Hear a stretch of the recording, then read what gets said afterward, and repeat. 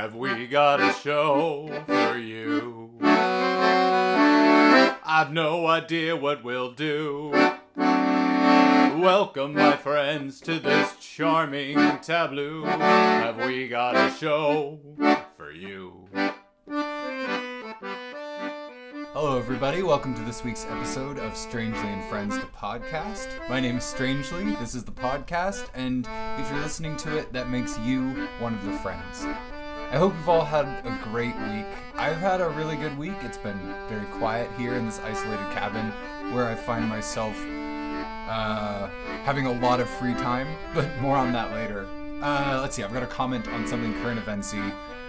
Look, I know we're all doing new projects and different things, and I have always wanted to plant a seed and have it grow.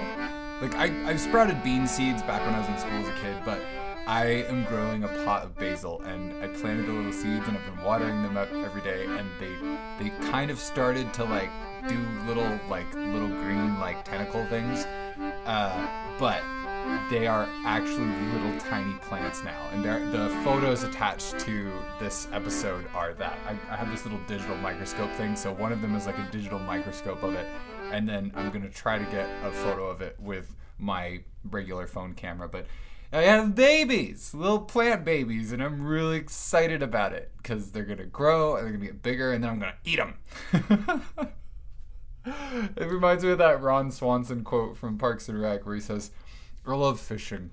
It's like yoga, but at the end I get to kill something. There.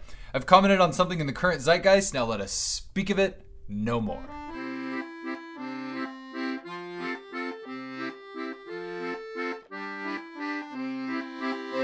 Strangely recommends in 200 words or less, including these 11.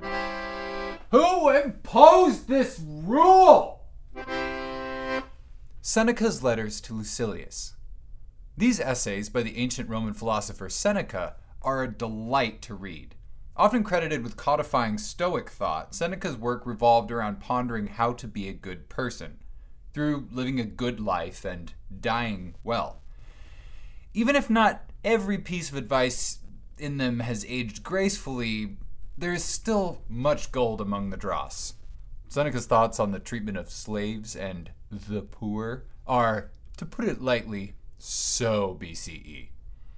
What emerges is the mind of a man using humor to wrestle with life's big questions. Grief, gardening, exercise, and boring interlocutors are just some of the topics mic dropped by this laconic wit.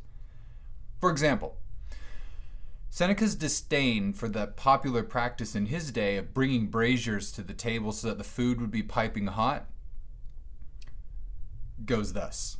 Luxury has already devised this fashion of having the kitchen accompany the dinner so that the food may not grow lukewarm or fail to be hot enough for the palates which become like leather.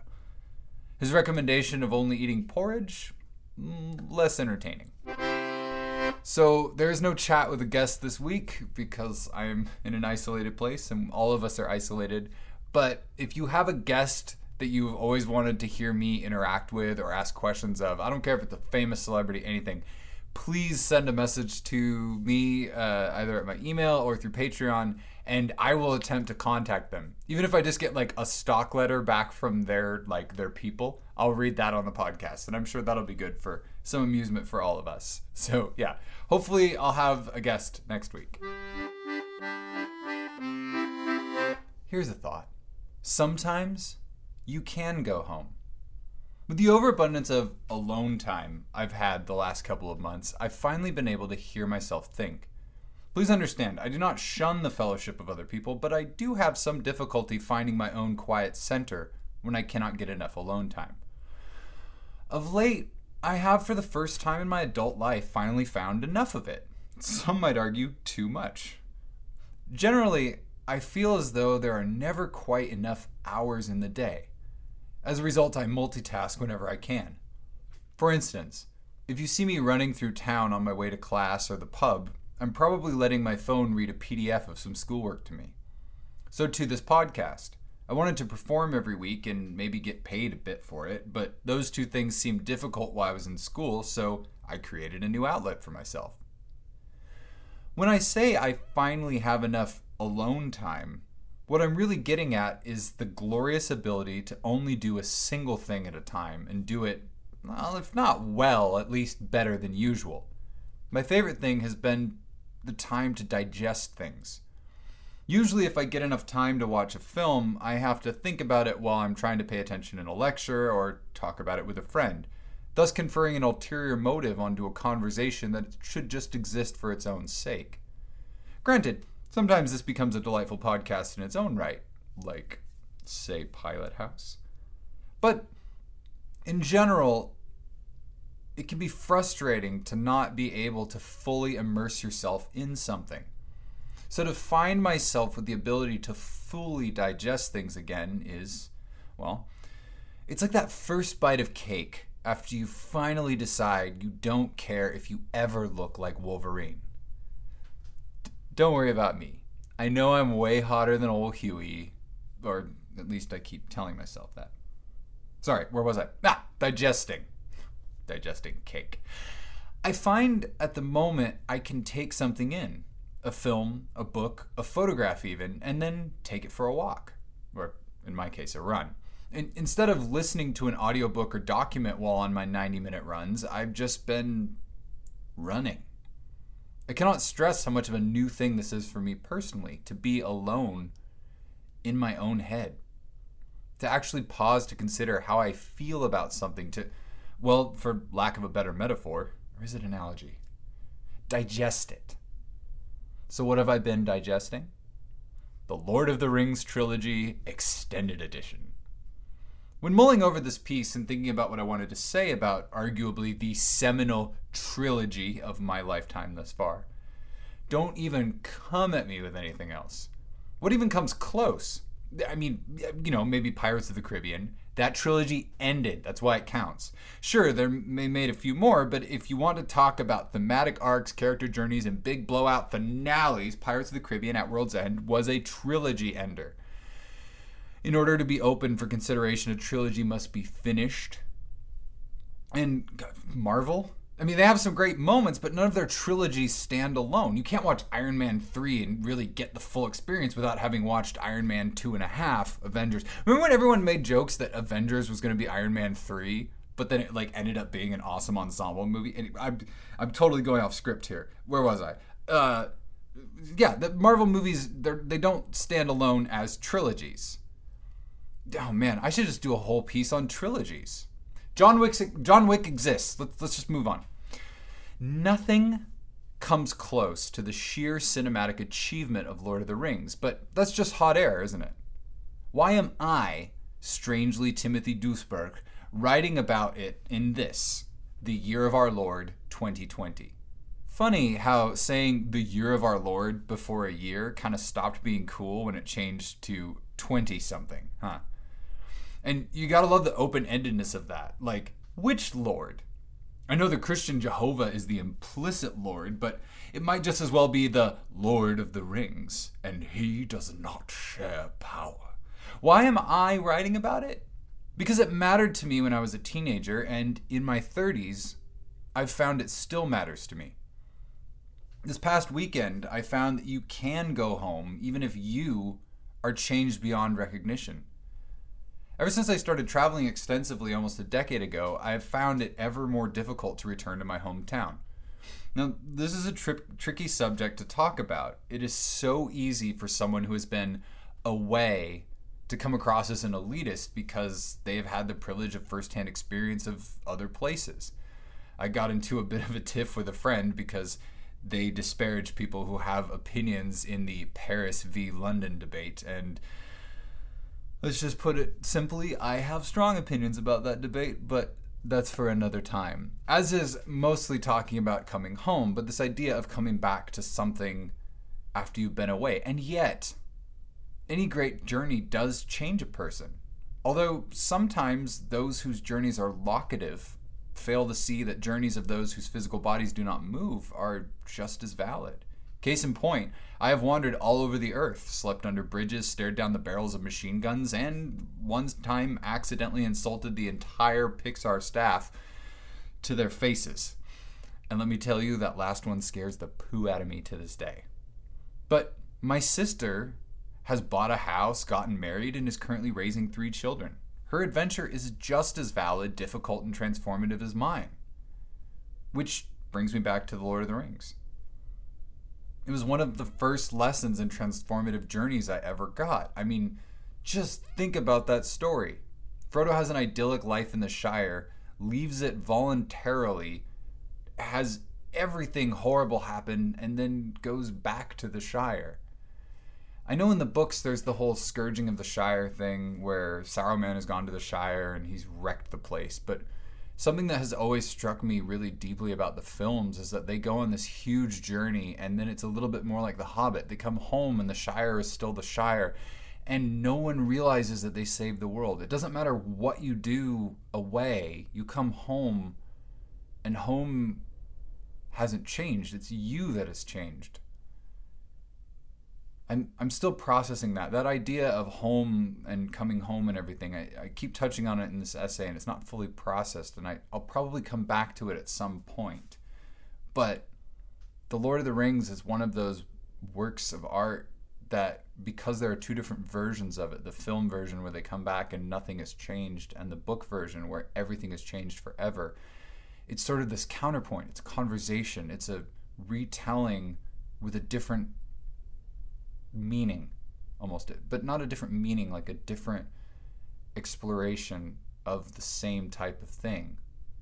Is it home that has changed when you come home, or is it you that has changed? Or have you both changed? Or have neither of you changed? I'm starting to sound like a rambling Northern California pot smoker. I'm so sorry. Let me get back on the script.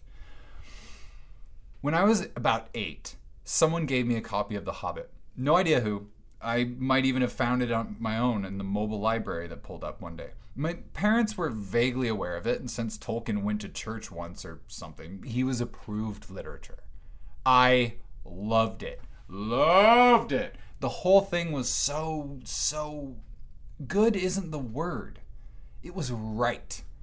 Somehow it felt like the right book for the moment I was in. It wasn't until years later, I think it was about 11, which I know it's only 3 years, but when you're 8 and then you're 11, it's like an entirely different country. That a family friend said something about Bilbo's 111th birthday party, and I found that The Hobbit was just the tip of an iceberg that I'm still trying to come to grips with now in my 32nd year. I will never forget that day. I asked about Bilbo's birthday, and my family friend told me that it was in a book called The Lord of the Rings. I asked what that was and was told it's the sequel to The Hobbit. It turns out Bilbo's magic invisibility ring is special, and Bilbo starts getting this uncontrollable urge to put on the ring. I was over the moon. This was like hearing that someone had not only cooked you a full Scottish breakfast, but there was also second breakfast, and cakes, and cupcakes. I devoured the trilogy over the course of a single weekend and then spent every free moment of the next 2 weeks reading it again. By the time the films came out, I had strong opinions about every single casting decision, camera angle in a trailer, and marketing tagline. And yet, all of that fell away when I saw the first film. In celebrating my 14th, a very propitious number, birthday the week before, my friends and I went and saw the film at the Colossus Theatre in Surrey, British Columbia. It didn't matter that we got bad seats, that my friend Micah and I had to basically sit on top of a subwoofer, and every time the ring bounced or jostled or got looked at by someone, the wub of the bass would lift us out of our chairs. It didn't matter that the film started at midnight and I thought I would fall asleep. I was in heaven. No, better. I was in Middle Earth. All my doubts about Peter Jackson and the crew were swept away. Over the next 3 years, I attended something like 22 combined screenings of the 3 films, bought the extended editions on DVD, and participated in internet message boards talking about the movies. I plowed through every documentary, commentary, sideshow, and menu, drinking it all in. I loved the books, but I also loved the films as a separate thing. For the first time in my life, I was able to hold the contradictory notion in my head that 2 different versions of a story could exist, and they could both be great. The films didn't have Tom Bombadil, but that didn't erase him from the book. Frodo was pretty in the films, but that didn't mean I saw Elijah Wood's face when I read my battered paperback copy of the entire trilogy. I honestly have no understanding of people who get hung up on that sort of thing. I remember sitting in church at the age of 14, fortuitous number, and hearing my parents' pastor, Kevin, yes, his name was Kevin, preach a thundering denouncement of the Passion of the Christ. Not because the film was torture porn, not because it was vaguely anti-Semitic, not because Mila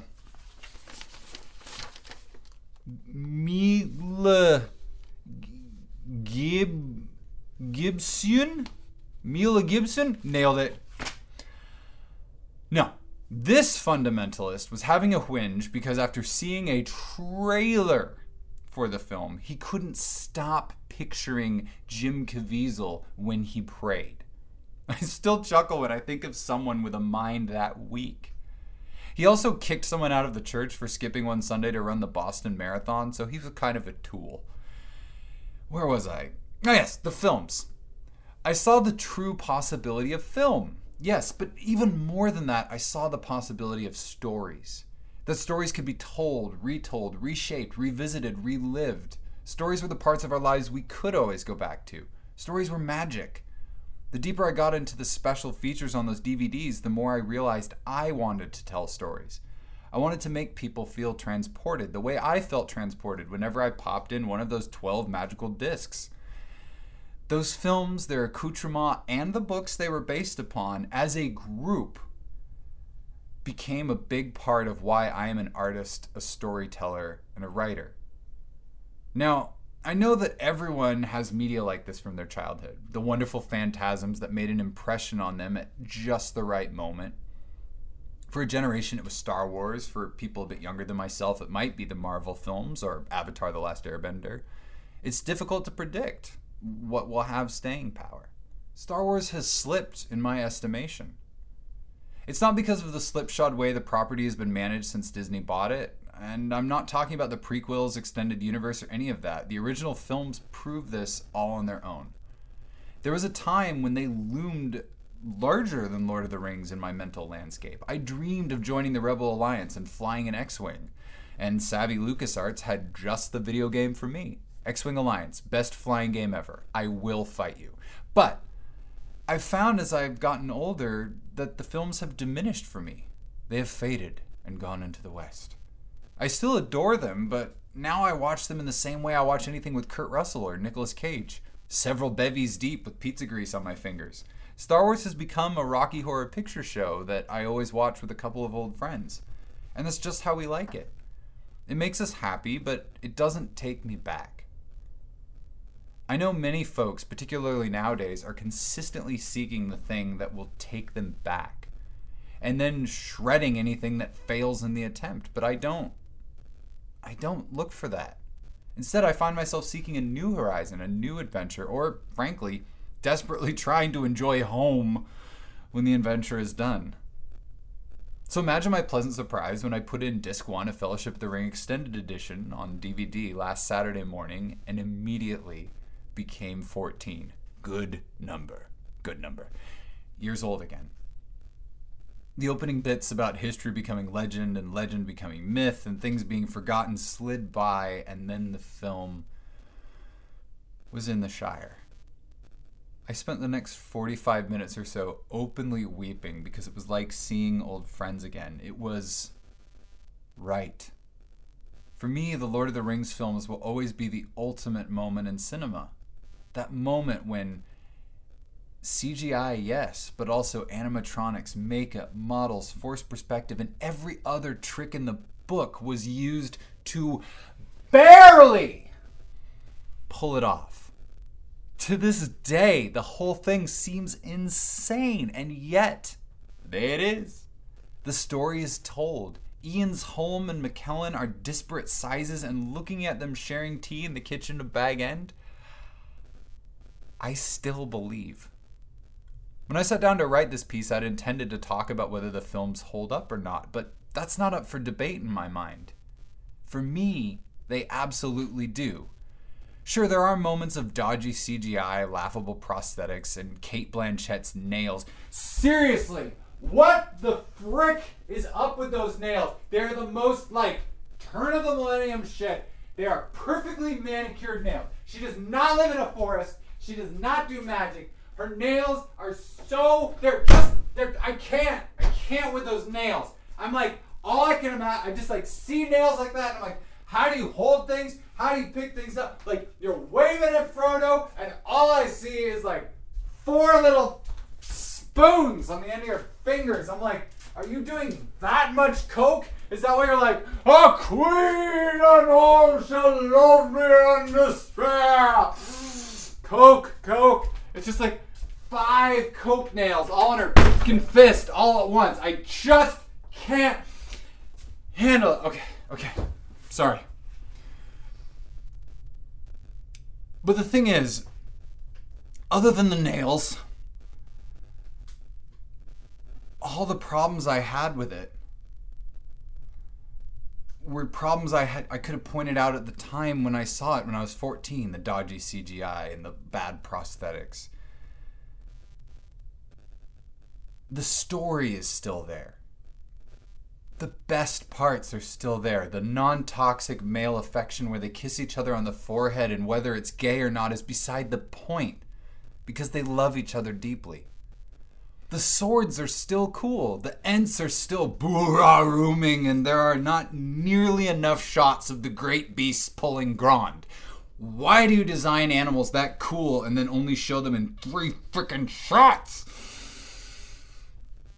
As a kid, before the movies, one of my favorite lines in the books was, "Great beasts drew it." And I was like, what are these great beasts? And then in the movie, it's like, bloop, bloop. That's it. That's all you get. Ugh. Tease. For me, the films hold up. Even more than taking me where I want to go, they take me where I need to go. And I think that might be the point. Or at least I thought it was as I paused 6 miles away from the cabin, breathing hard, hands on my knees, sweat stinging my eyes. Art is about the journey without expectation. If you approach with expectation, you're likely going to be disappointed. At least that's the lesson I got from Lord of the Rings this time. I look forward to finding out what the next one is. It's a dangerous business going out your door.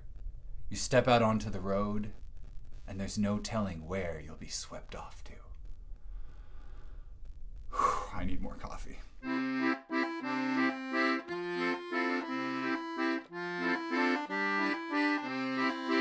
Hokey fright. Have you heard about odd didactic metaphors in textbooks?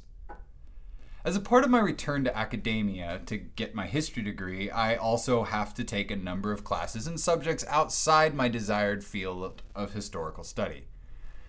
These graduation requirements range across all liberal arts topics, don't tell Seneca, from anthropology to psychology. These requirements are satisfied by 101 courses aimed at 18-year-old college froshers, so I sometimes find myself a bit, look, I'm not saying I'm smarter or better than an 18-year-old who has just arrived at college. They are intelligent human beings with thoughts and feelings who are just getting to experience life for the first time, but boy howdy, is it hard to be along for that ride with them sometimes. The vast majority of them just haven't done anything. I watched a professor look like he was going to strangle a girl to death as she opined that, 9/11 was super overblown and, really not that big of a deal, and, everybody overreacted and they were just kind of dumb to do that. I think the only thing that spared her life was the fact that she was born after the attacks of 11 September 2001. I could discuss why I think that the United States did overreact a bit, but the fact of the matter is, if you were alive then, you remember it feeling a bit freaky. It was a happening, as the kids say. Do they say that? I'm yelling to an empty cabin. It would be creepy if a voice answered.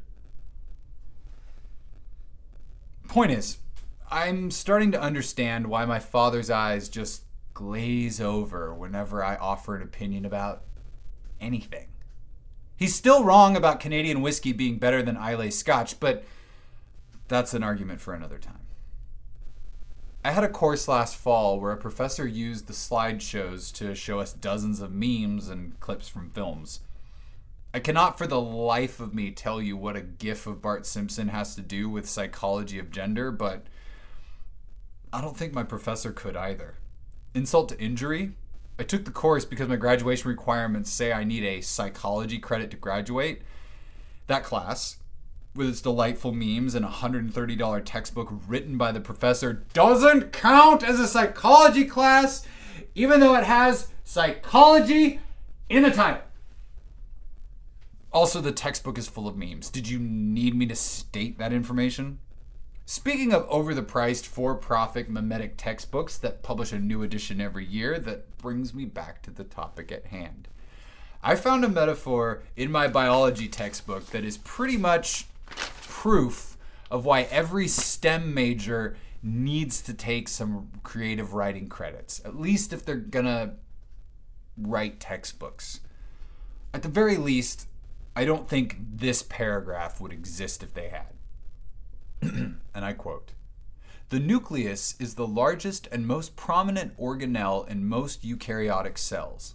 In fact, the nucleus is generally larger than any prokaryotic cell.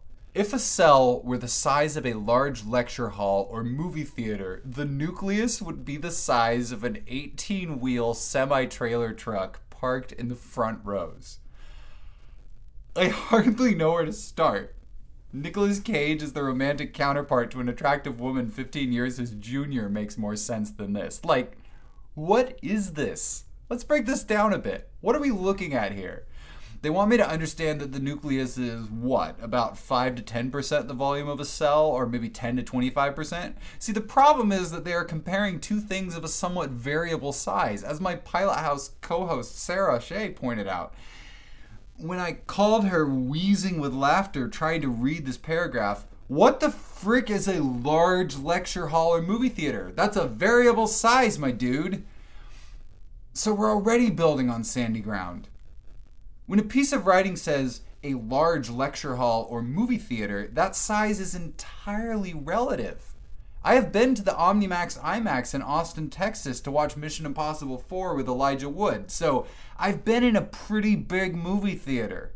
Look, I am fully aware that that is a total unnecessary name drop, but since we're already talking about ridiculous sentences, and that is one that I can technically utter without lying and have never before had call to use, and arguably never will again, I used it here.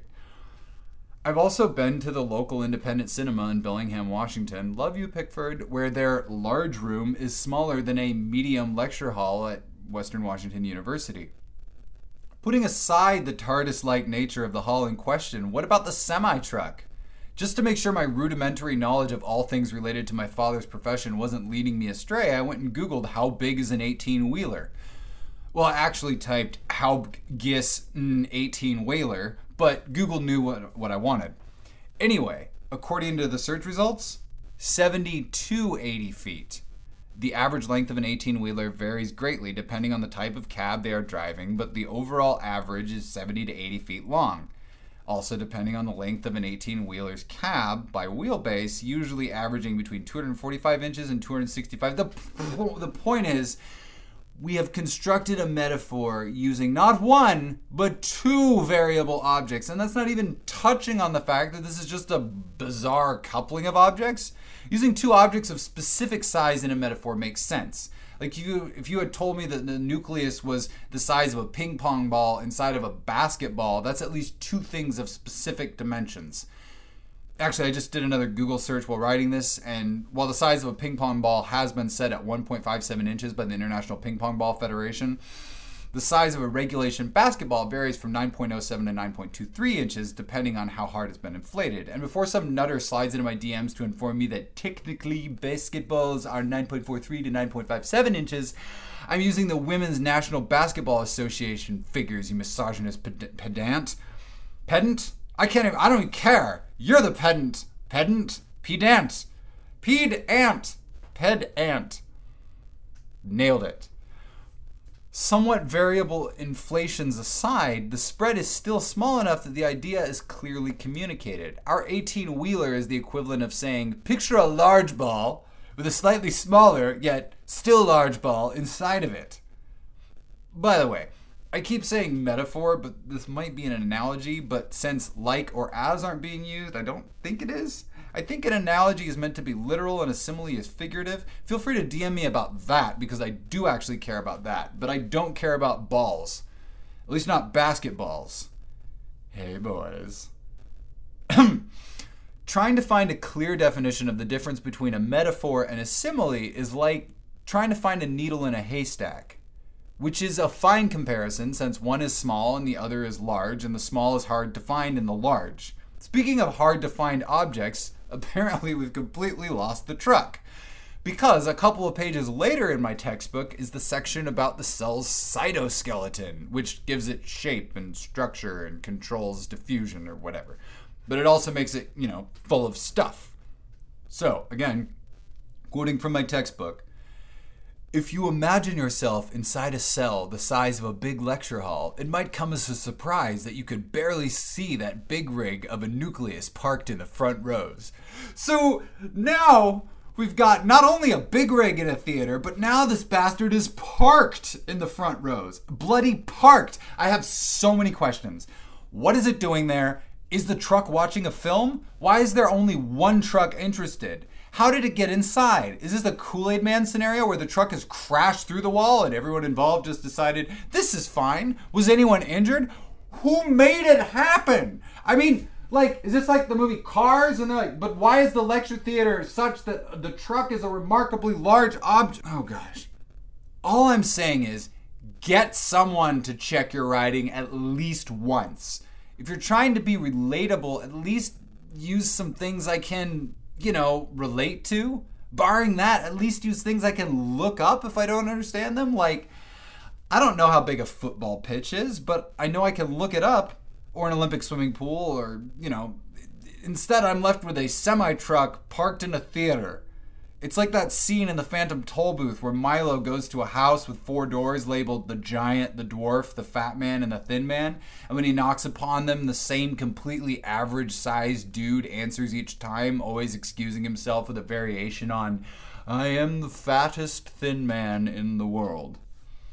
It's like an Adam Rayner situation, and it just hurts my head. This entire discussion of cinephile big rigs has put me in mind of my all-time favorite fun fact. Did you know that if you took an adult blue whale and laid it down on a regulation basketball court between the baskets, that the game would be canceled? I'm not saying college is good, but at least now you've heard about it. Song of the Week.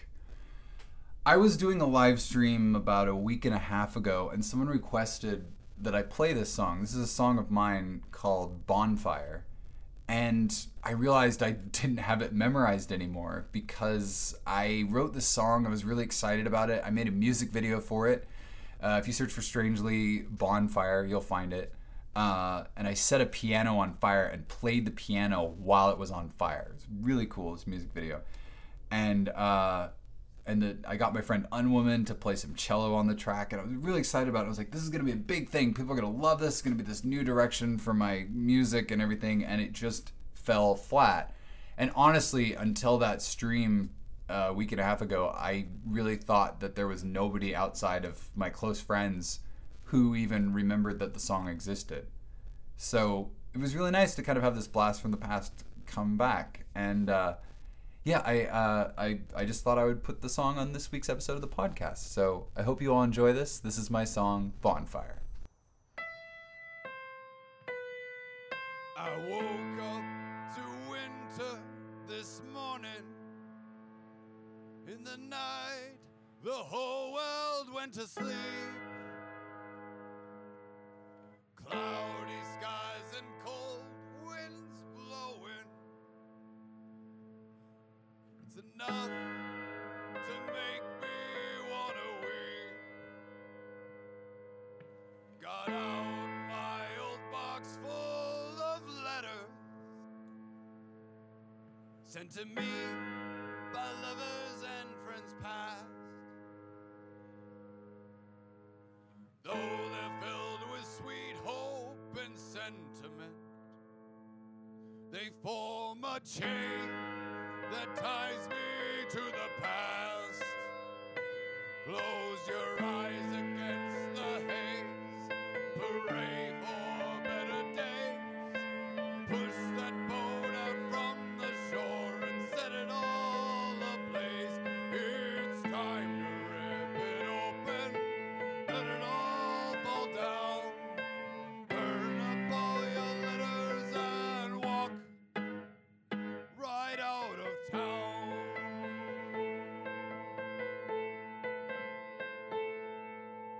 Somewhere there's a box in my mind, filled to the brim with my childhood dreams, all my long lost hopes and expectations, every little youthful scheme. I'm so ready to leave this place behind. I'm so eager for my future to begin. And now I think if I could find the courage, I'll set a massive fire and throw my letters in. Close your eyes against the haze. Hooray for better days. Oh, push that boat out from the shore and set it all ablaze. It's time to rip it open. Let it all fall down. Burn up all your letters and walk right out of town.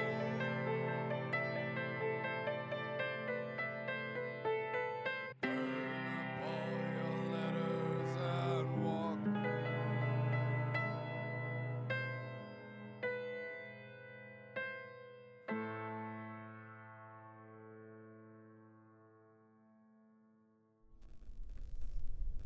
"50-word movie review. Long Shot. This is my favorite romantic comedy of the last 10 years.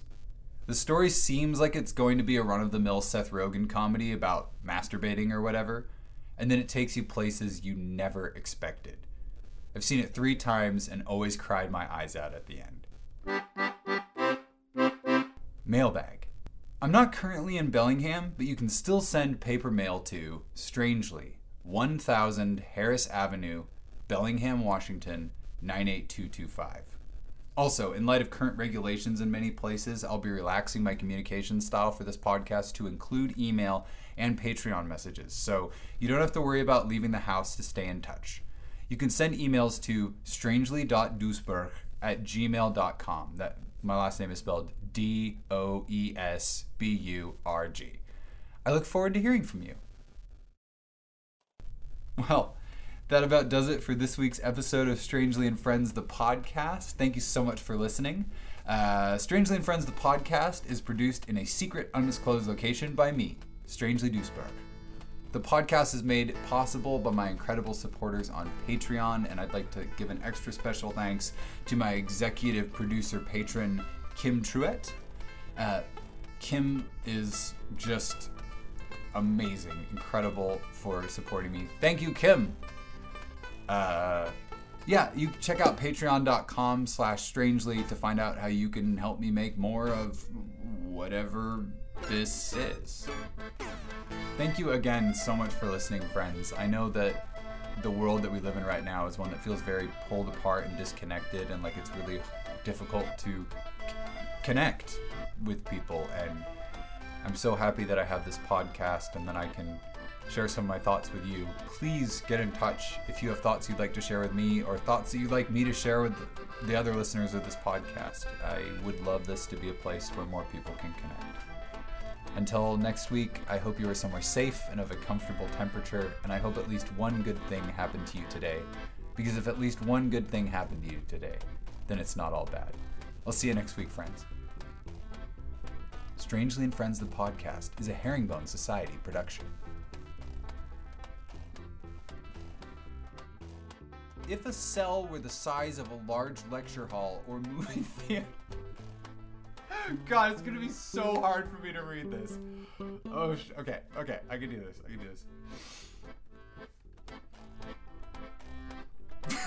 Shit. Okay, you got this. The nucleus is the largest and most... No, I'm getting punchy. If a cell were the size of a large lecture hall or movie theater, the nucleus would be the size... Shit. If a cell were the size of a large lecture hall or movie theater, the nucleus... Damn it, I can get through this. If a cell were the size of a large lecture hall...